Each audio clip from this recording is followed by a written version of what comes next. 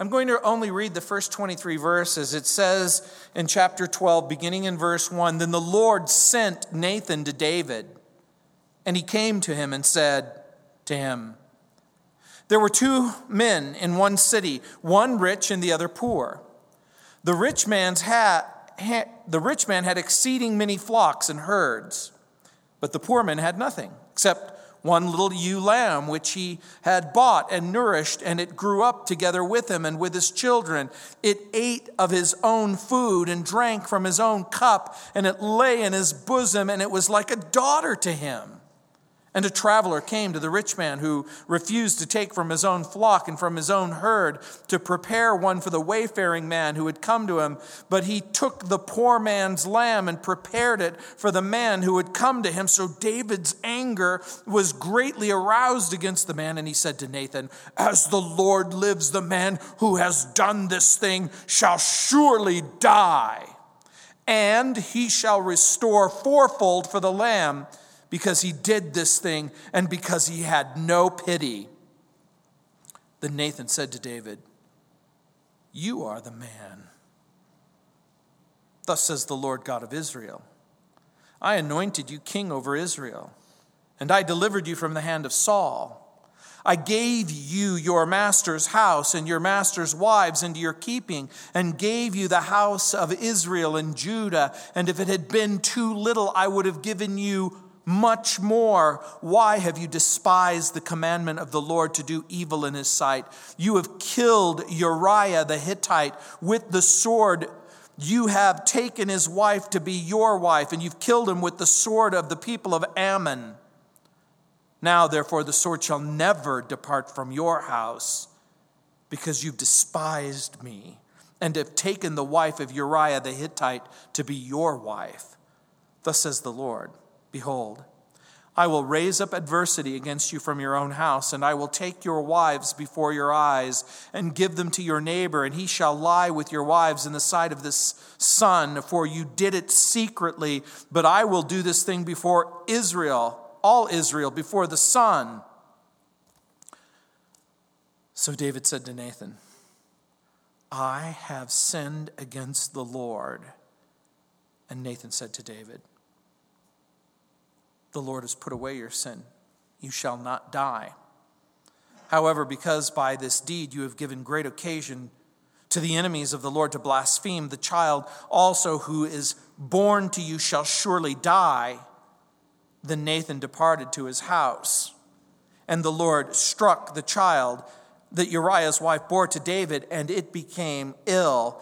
David therefore pleaded with God for the child, and David fasted and went in and lay all night on the ground. So the elders of his house arose and went to him to raise him up from the ground, but he would not, nor did he eat food with them. Then on the seventh day it came to pass that the child died.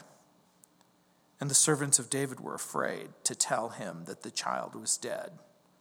For they said, 'Indeed, while the child was alive, we spoke to him, and he would not heed our voice. How can we tell him the child is dead? He may do some harm.' When David saw that his servants were whispering, David perceived that the child was dead. Therefore David said to his servants, 'Is the child dead?' And they said, 'He is dead.' So David arose from the ground, washed and anointed himself, and changed his clothes, and he went into the house of the Lord and worshipped. Then he went to his own house, and when he requested, they set food before him, and he ate. Then his servant said to him, 'What is this that you have done? You fasted and wept for the child while he was alive, but when the child died, you arose and ate food.' And he said, 'While the child was alive, I fasted and wept, for I said, who can tell whether the Lord will be gracious to me that the child may live? But now he's dead. Why should I fast? Can I bring him back again? I shall go to him, but he shall not return to me.'" You've all heard the expression, and you know that it's true. The way of the transgressor is hard. People will often start off life and love and ministry and friendship and fellowship with the Lord, and things go good. You're experiencing joy and peace, and then sin interrupts your life. For the Christian, they can slip silently into sin, or they can fall suddenly into sin. And when you slip silently or fall suddenly, there is an instant erosion of joy and peace. So much so that you can almost be emptied out of joy and peace. David has sinned, and David has had plenty of time to consider what the weight of guilt and conviction has done. It's begun to take its toll on the surface of his soul. Probably more than a year has gone by. And in this chapter, conviction will become confrontation, and confrontation will lead to confession, and conviction and confrontation and confession will lead to cleansing. But make no mistake about it, there will also be consequences. David is forced to deal with his sin. And as David is forced to deal with his sin, again, our challenge isn't simply to consider David's sin, but to consider our own. And the passage is going to give us clues and principles in our life of what we can do, and what love and what grace and what mercy is available for the sinner who repents. That there is a wealth of forgiveness that's available from the Lord and from our Savior. And like I said, many months have gone by since David ordered Uriah's death. And he knew in his heart what he had done.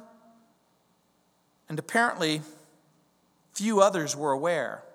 It would seem from reading chapter 11 and chapter 12 that only a handful of people were aware of David's transgression, including some trusted servants who went to fetch Bathsheba, Joab, who received Uriah's death warrant on the battlefield. And clearly, who else knew? We have little knowledge. But clearly the Lord knew. And in the months that followed, we know that David thought about his sin. And do you know how we know that he thought about his sin? Because he talks about it in Psalm chapter 32. As a matter of fact, you might jot that down and read it when you have time. David writes, "When I kept silence, my bones waxed old through my roaring all day long," it says in Psalm 32. Since David refused to bring his sin and to bring these circumstances to the Lord, the way that I would put it is this way. Because David refused to go to the Lord about this issue in his heart, he couldn't go for any other issue. There was silence and a wall. Because that's what wickedness and sin and rebellion will do. It will establish a wall that separates you from your Lord. We also know that David, in his private hell, wrote in Psalm 32:4, "For day and night your hand was heavy upon me. My moisture is turned into the drought of summer." David Jeremiah writes, quote, "The king could command his subjects, but he had no power to command his conscience. The freshness of his life was gone. It was replaced with bitterness and sorrow. The conscience of a righteous man badgers him when he falls into sin, and it fills him with disgust, breaking his communion with God," unquote. And that is absolutely true. The unrighteous man could care less about his sin or what others think. You know, it's difficult to confront sin.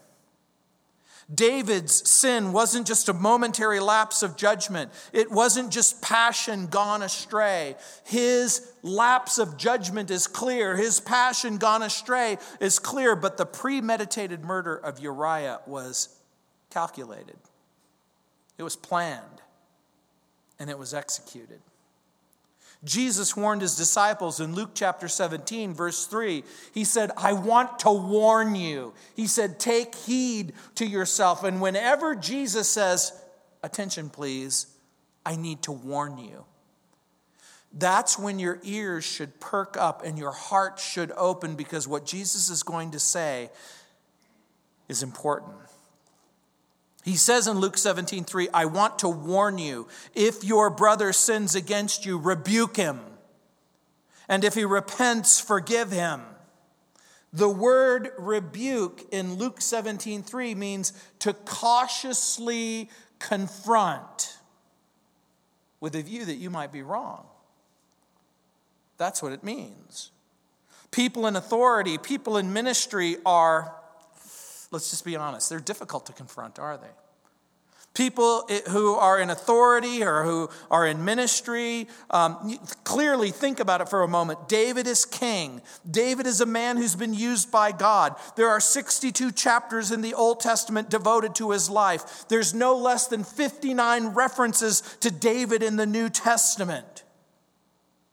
No one argues or diminishes the things that he has done. Clearly, he has been used by God, but clearly he's committed horrible sins, adultery, murder, and rather than face his sins, he tries to cover them up. And then for at least a year, he tried to hide his sin. He tried to cover up his hypocrisy and deceit. And some people would even go so far as to say, he's certainly not acting like a saved person. I doubt if this person's even saved.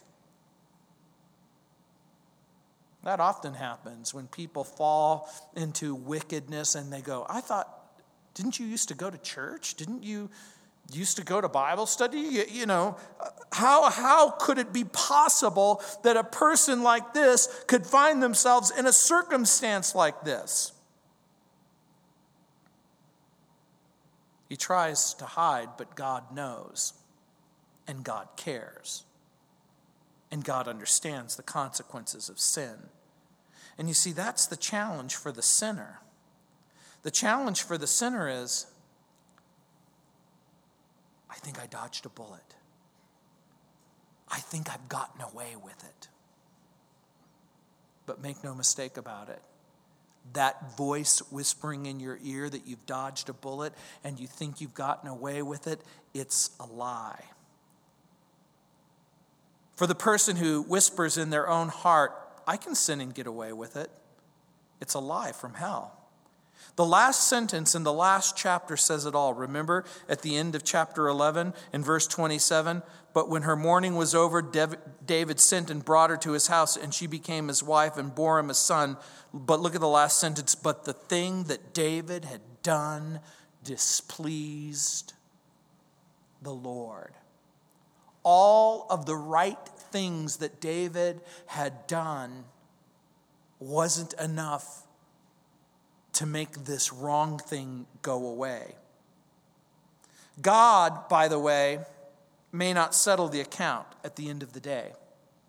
And he may not settle your account at the end of today. And he may not settle your account at the end of the week. And he may not settle your account at the end of the month, or even at the end of this year, or even a decade from now. But make no mistake about it, there will come a day of reckoning. Someone once said that God's wheels grind slowly, but they grind exceedingly fine.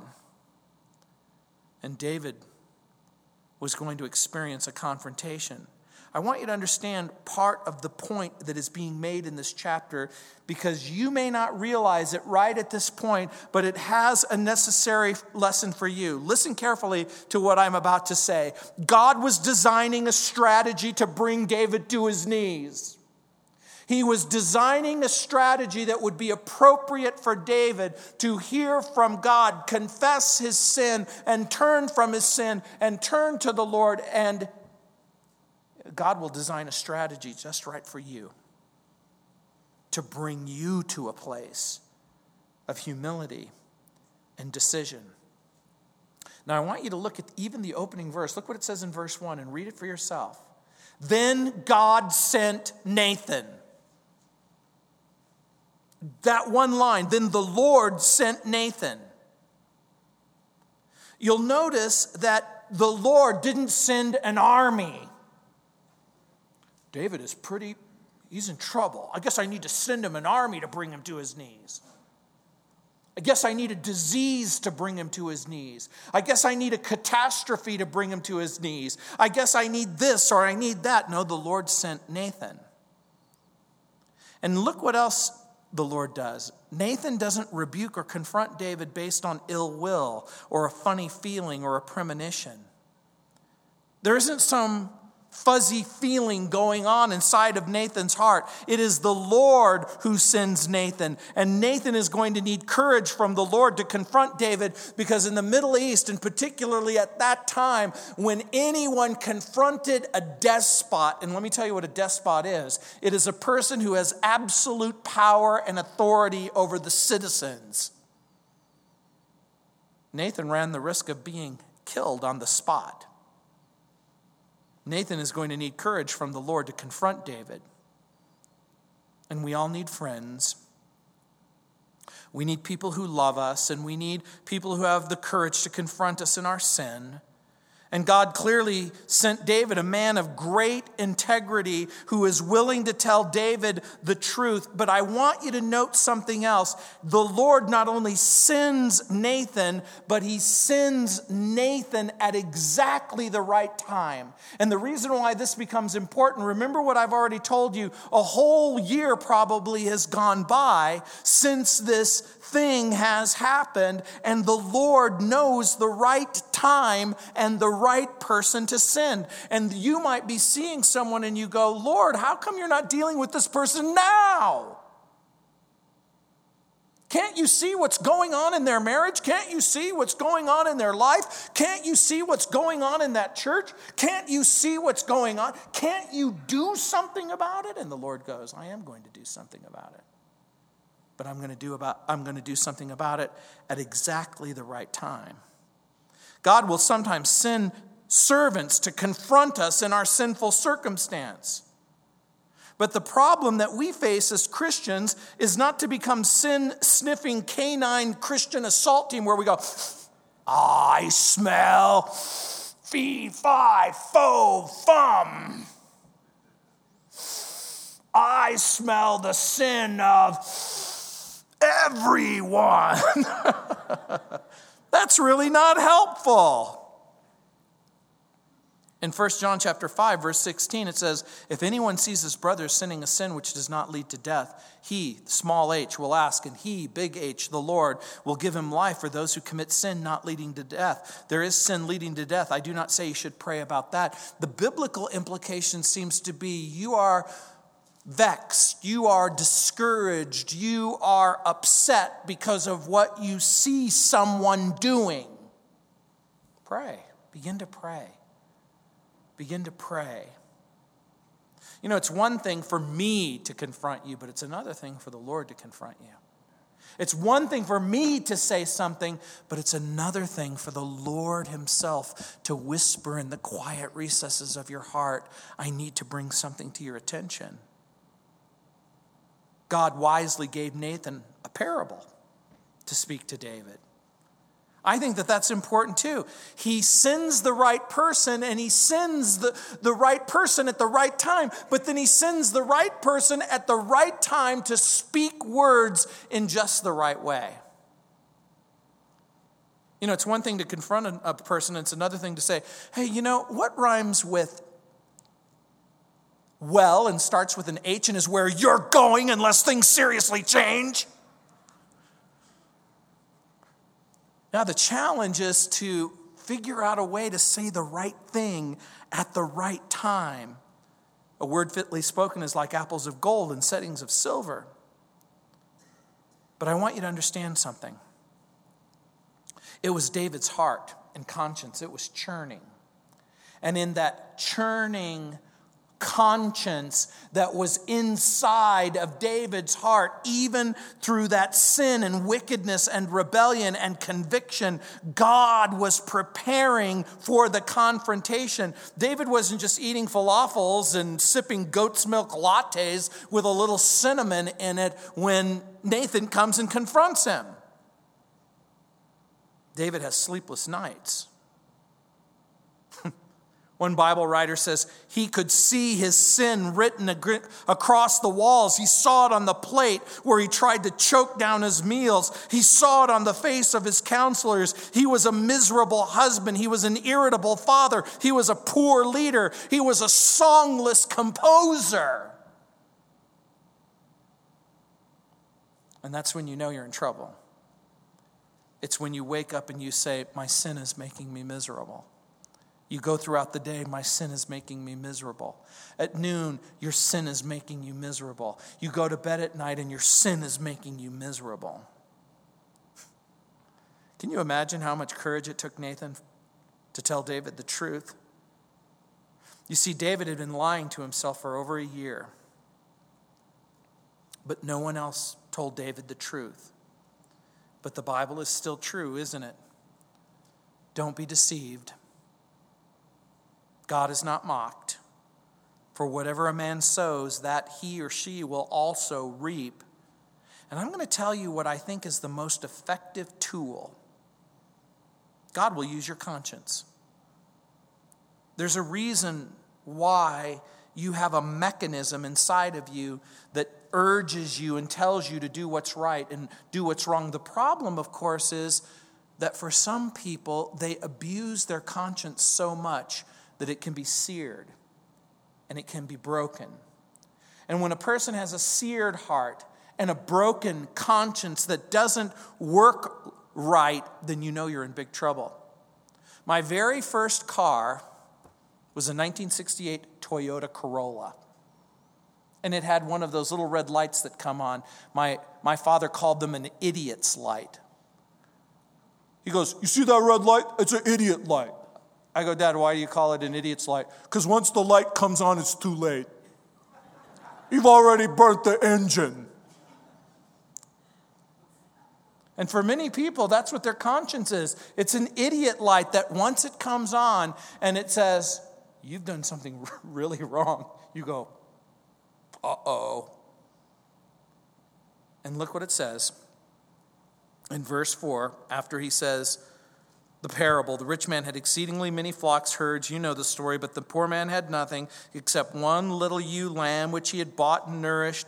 And then in verse 4 it says, and a traveler came to the rich man who refused to take from his own flock and from his own herd to prepare one for the wayfarer man who had come to him. But he took the poor man's lamb and prepared it for the man who had come to him. Now look what it says in verse 5. So David's anger was greatly aroused against the man. And he said to Nathan, as the Lord lives, the man who has done this shall surely die. Now imagine he's hearing this story and he has no idea that it's a story about him. That's the bittersweet thing about parables. They conceal and they reveal. David's heart burns with anger, but his own words will condemn him. That person deserves to die. Now, it's really interesting to me. He goes, death. Oh, but by the way, he's going to have to fourfold replace the lamb. You know, you'd think you'd start with fourfold replacement of the lamb, then we kill him. Because dead people, can they pay things back? Not really. When confrontation occurs, it's God's timing. The way is prepared. And that's the idea. Get the picture. David stuck his head in the noose, and Nathan pulled the string. Oh, look, my head is right there in the noose. And then Nathan goes, you are that man. Look what it says. Then Nathan said to David, you're the man. Thus says the Lord God of Israel, I anointed you king over Israel, and I delivered you from the hand of Saul. I gave you your master's house and your master's wives into your keeping, and I gave you the house of Israel and Judah. And if it had been too little, I would have given you more. Why have you despised the commandment of the Lord to do evil in his sight? You have killed Uriah the Hittite with the sword. It's his way of saying, from God's perspective, it's as if you picked up the sword and killed him yourself. Now, there's only a few words spoken, but how effective they are. One Bible writer says, quote, David crumbled in humility. And I think a fresh gush of relief came over his life, unquote. And I thought that was interesting because that's what real confrontation will do. Instead of continuing to hide your sin, there's a sense of relief that it's known and that it can be dealt with. Chuck Swindoll writes, quote, I'm absolutely convinced, though the narrative doesn't say it, that David's jaw dropped open. He blinked and stared at Nathan, at his own sins silently, and then vividly passed in review. He didn't know that anyone knew what he had done. Certainly he never experienced or expected anyone, especially a trusted prophet, ever to confront him about it. Yet Nathan was the very best person to do it. Why? I'm going to ask you a hard question. Who has the right to tell you? Your wife? Your husband? Your children? Your pastor? The Bible? Who are you willing to hear from concerning the truth that's in your heart? Who is it that you will open up your heart and you will open up your ears and you are willing to say, I can receive what this person's saying? In Proverbs 27:6, it says, faithful are the wounds of a friend, but the kisses of an enemy are deceitful. Proverbs 27:6 literally reads in the Hebrew this way, trustworthy are the bruises caused by the wounding of someone who loves you. It's the kind of stripes that you get when your dad says, you know I'm going to have to discipline you. And I'm not going to fool with you. You know, a lot of people will say, this will hurt me a lot more than it hurts you. It's not true. This is going to hurt you a lot. You're the one who's going to be in pain because of this. One pastor was talking about school shootings in Jonesboro. During that awful school shooting spree, the pastor said, it's child abuse not to discipline your children.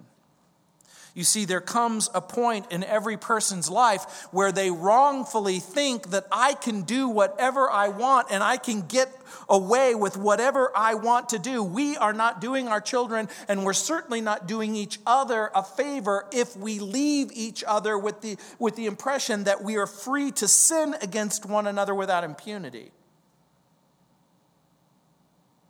The one who loves you is willing to bruise you. Lingering wounds inflicted are faithful and trustworthy. Here's the idea. A person who loves you is willing to disarm you so that you will be like putty. Here's the idea. David sins in secret for a little while, but now his sin is exposed for the whole world to see. And private sins can be dealt with privately, and public sins must be dealt with publicly before David has a chance to open his mouth. When Nathan says, "You're the man," and before he even has a chance to open his mouth, the prophet speaks the judgment of God, and Nathan is just the mouthpiece. David has despised God, and now God is going to bring grief on his household. And what a horrible prediction. You read the prediction, the sword is not going to leave your house. Thus says the Lord, "Behold, I'm going to raise up adversity against your own house. I'm going to take your wives before your eyes. I'm going to give them to your neighbor. He's going to lie with your wives in the sight of the sun. You did it secretly. I'm going to do it openly." He said in the parable, this guy is going to restore fourfold. And David will restore fourfold. The child is going to die. His own son is going to sexually assault his own daughter. His other son is going to murder the son as a result of the sexual assault. His own son is going to try and overthrow the kingdom. And as he overthrows the kingdom, and as David is leaving Jerusalem, the son is going to take his wives on the top of the mountain in an open pavilion and have sexual relations with his wife in front of God and everybody. And you would think that the humiliation is unbearable. God is not mocked. What a person sows, that also they will reap. If you think that sin doesn't have consequences, you are absolutely wrong. In the next few chapters, as we read them, you will see obsession and rape and revenge and murder and anger out of control. And so the next time you start to think, well, David committed a sin and God forgave him. If I commit a sin, then God will forgive me. And I've got to tell you something. It is true. God will forgive you. But when you underestimate the consequences of your rebellion, you're making a serious mistake. And look at verse 13. So David said to Nathan, "I've sinned against the Lord." I'm sure you could have heard a pin drop. I'm sure that when Nathan said, "You're the man," and he pronounced the judgment, there is silence. You hear nothing. You can't hear breathing. You can't hear anything. You hear nothing. And there's a raging voice inside of David's heart. And inside of that raging voice, you can hear his conscience screaming, "Every word is true. Every single word is true. It's all true. Every single word is true." And he stares into the eyes of the prophet. And he says, the only thing that you can say when you're willing to give up the charade, when you're willing to abandon the lies, when you're willing to let go of the hypocrisy, when you can't stand the deceit for even one more moment. You know, we've trivialized it.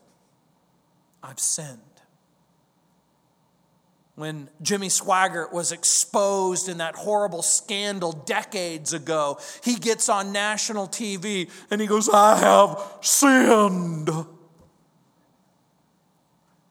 And then Johnny Carson gets on the Late Show and says, "I have sinned." And Jay Leno starts mocking. And all Saturday Night Live, every comedian and every pundit and every weird and wicked mocking person that you can imagine begins to say, "Oh, well, this is what you can do if you're caught. You can just say, 'I have sinned,' and you can cry some tears and everything is going to be fine." Let me help you understand something. People have trivialized the expression. But there's nothing trivial about admitting your sin. There's nothing trivial about coming to grips with the wickedness inside of your own heart. Spurgeon said that a man's repentance should be at least as notorious as his sin. You know, it's one thing for your wife to find you in a sexual infidelity. It's another thing for every person on every channel in every country in the world talking about your infidelity. You're making a serious mistake if you think that Tiger Woods has gotten away with it. Or that Jesse James and his breakup with Sandra Bullock has gotten away with it. For whatever reason, we as human beings are like unbelievably preoccupied with other people's tragedy. That somehow their tragedy will make our tragedy go away. Listen to David's confession. He wrote it out in Psalm 32. In verse 12, he writes out his confession. Blessed is he whose transgression is forgiven, whose sin is covered. Blessed is the man to whom the Lord does not impute iniquity, and in whose spirit there is no deceit. Now listen to his confession in verses 3 and 4. When I kept silent, my bones grew old through my groaning all day long. For day and night your hand was heavy upon me. My vitality was turned into the drought of summer. Selah. You may not understand what that means. I rarely quote the Living Bible, but it captures the intention of the passage. Listen carefully. It says, there was a time when I wouldn't admit what a sinner I was, but my dishonesty made me miserable, and it filled my days with frustration. All day and all night your hand was upon me. My strength evaporated like water on a sunny day until I finally admitted all my sins to you, and I stopped trying to hide them. That's what that means. And by the way, that is confession. Confession is, I finally admitted all my sins. And I stopped trying to hide them. We live in a world where that's the norm. I need to figure out a way that she'll never find out. I need to find a way that he'll never find out. I need to find a way. Because if they find out, he could leave me. She could leave me. I could lose my job. The children will never trust me. You see, you in your heart will find all kinds of reasons. But guess what? When David wrote Psalm 51 over this whole affair, he had lost his joy. He was unstable. He felt inferior and insecure. He wrote, create in me a clean heart, O God. Renew a right spirit within me. Sin is painful. The wages are death. And a little bit later, not today, but later, next week, we're going to look closely at verse 51. Because in order for you to understand this journey, I'm going to have to take you through the private emotional hell that he went through. You want to know why? Not to make life burdensome and miserable for you, but so that you can know that there is a journey that you can take out of guilt and into forgiveness. Out of wickedness into joy, where your peace and joy isn't the exception, it's the rule in your life.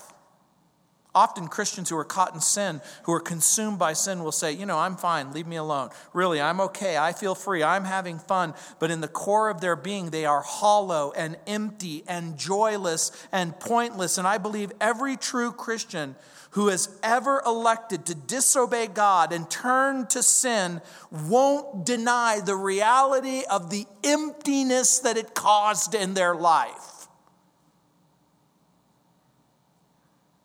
Alexander White writes these words about the courage and skill and faithfulness of Nathan the prophet.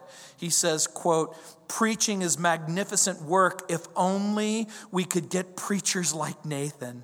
If our preachers had only something of Nathan's courage, skill, serpent-like wisdom, evangelical instancy, we ministers must far more study Nathan's method, especially when we are sent to preach awakening sermons. And that's the point of this passage. It isn't simply to just discuss the historical implications of David's sin. It's to give you a way to confront your sin and to know that there is such a thing as God's grace. And if God uses you to send the message, if God decides to use you to send the message, you need to do it with skill and you need to do it with humility and you need to do it in such a way that God is glorified and that Jesus is lifted up and that Christ is exalted and that grace and mercy is given. And if you can't do it with skill and if you can't do it with love and if you can't do it with humility and if you can't do it with restoration, don't do it.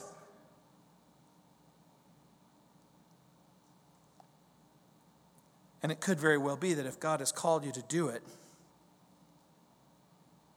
there's a reason why. Because people in that emptiness, people in that darkness, and people in that wickedness need hope. That's exactly the right reason. They want forgiveness. They want restoration. And so you need to confront the right way at the right time. You need to help the person squarely face their sin. You need to call it what it is. You don't try to explain it away. There's a reason why the Bible says, you who are spiritual, restore such a one in a spirit of meekness, knowing that you yourself are subject to the very same temptation. We speak the truth in love. And so when David says, I've sinned against the Lord, and Nathan immediately, look at how immediate it is. And Nathan said to David, well, you know what? We're going to have to put you in a sexual rehab. Because clearly, dude, think about it. You have issues. Like major issues. You think you can just kill someone, commit adultery, say, I have sinned, and that's it? Some of you at this very moment are upset that the Bible offers David such immediate grace, such immediate mercy. Remember what I just said to you? There's going to be huge consequences. There's going to be huge consequences. If David had the ability to supernaturally show up and walk into this pulpit and say, David, here's your choices. We kill you right now. Right now, we kill you. But the baby lives. Your children live. Your son does not sexually assault your daughter. Your other son doesn't murder your son. Your other son doesn't kick you off the throne. Tens of thousands of people are locked into a power grab. Okay, so here's your choices. You die or this happens. What do you suppose David would say? Please kill me now. Would that it was that simple for David. And would that it was that simple for you. Don't miss the important point. As soon as David admitted his sin, here's the point that you need to get and you need to underline, and it needs to be burned into a part of your memory of this particular passage. The moment David admitted his sin, the wheels of restoration begin to turn. And this becomes important for you, and it becomes important to everyone you know and everyone you love. The moment that they begin to confess their sin, the wheels of restoration begin to turn. Because think about what's going on. The confrontation leads to confession, and the confession leads to cleansing. See, I know what your first thought is. Your first thought is, the moment I confess, I'm toast. No, the moment you confess, you set in motion the wheels of cleansing. That's the idea. God would have been perfectly reasonable to have said to David, oh, by the way, I'm going to kill you, and the kingdom is going to be torn from you. And this whole idea about you being the king, well, that's pretty much over with. No, you can't be the king. No, you can't continue in ministry. No, you can't be the shepherd. No, we're shutting off your radio program. We're turning off your TV program. Your internet ministry is gone. We're shutting you down. Your pulpit, your throne is gone. You are done. But God didn't. God gave him a promise of grace. Again, I know what some of you are thinking. He doesn't deserve grace. I know. The very definition of grace, is it something that you deserve? Grace ceases to be grace once it's deserving.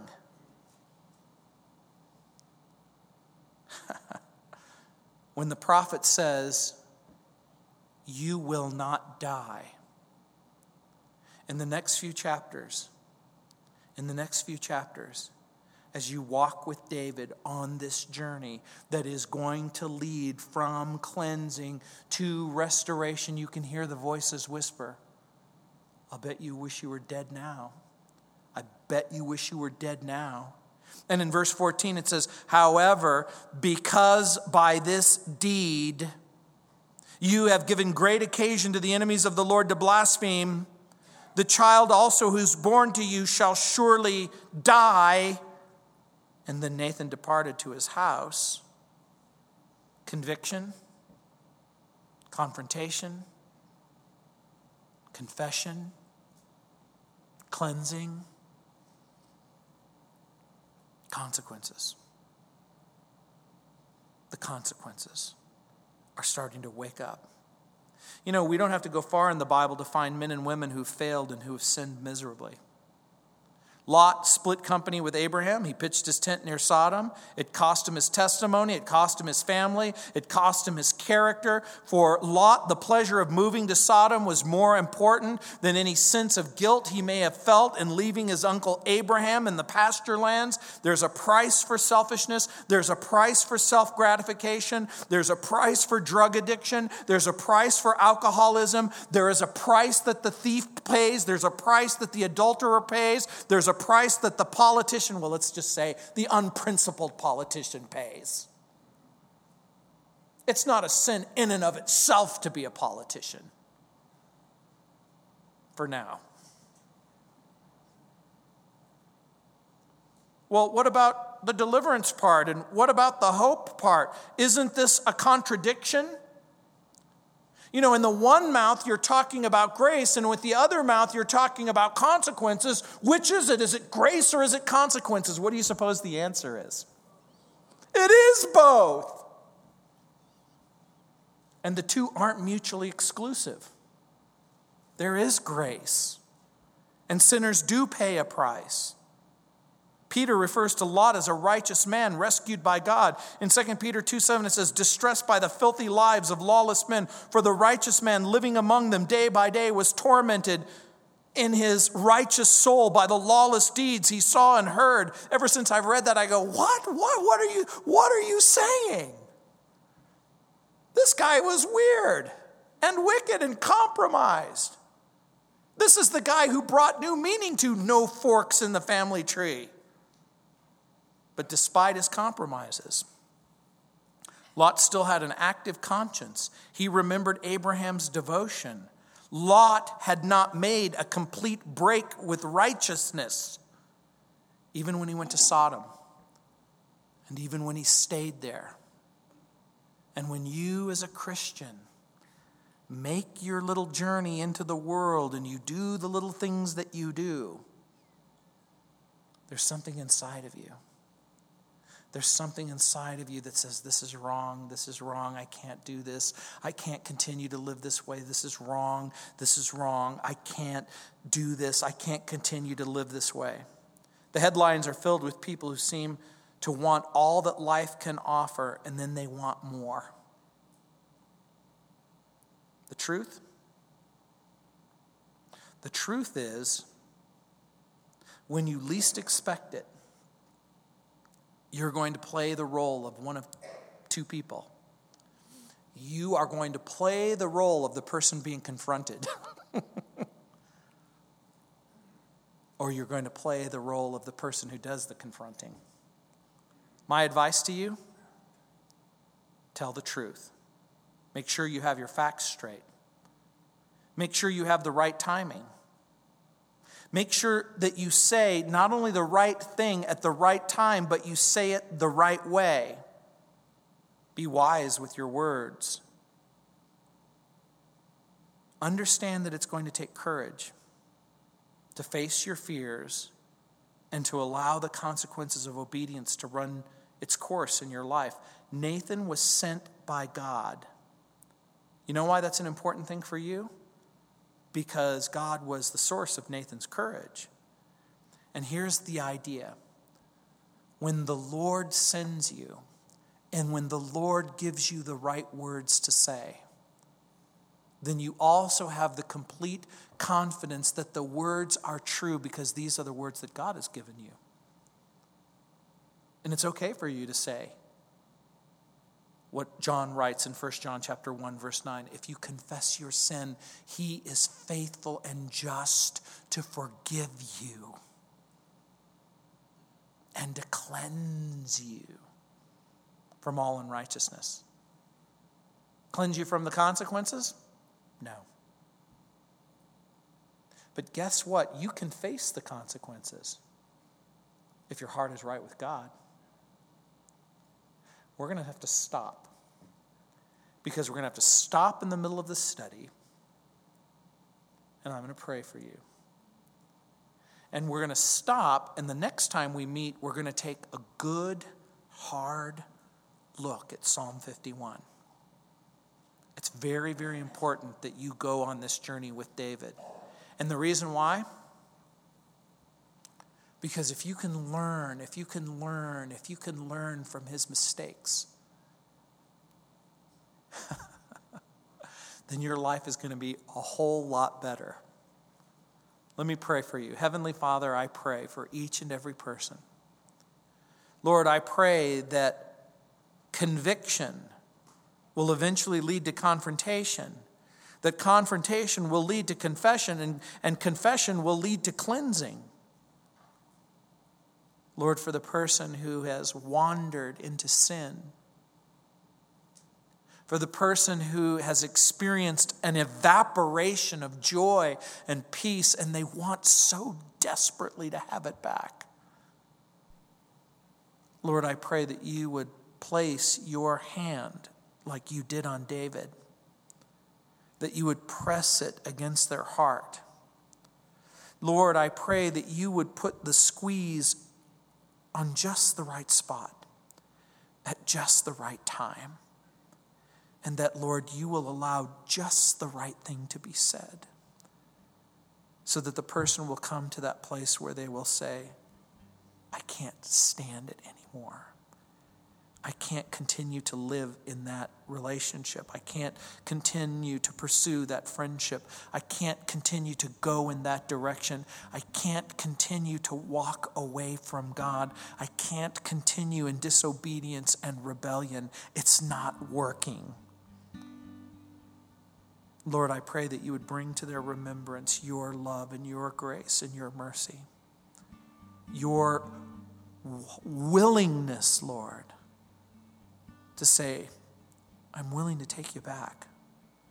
I just need you to turn from the direction that you're going, and I need you to turn back to me. I need you to embrace me. I need you to know that I've made a provision for your sin. Lord, we thank you for Jesus, that Jesus died on the cross for each and every one of our sins, including these ones. And that, Lord, you're willing to restore and renew friendship and relationship because of grace, because of mercy, and because of the sacrifice of Jesus. Lord, we thank you for your goodness and your grace.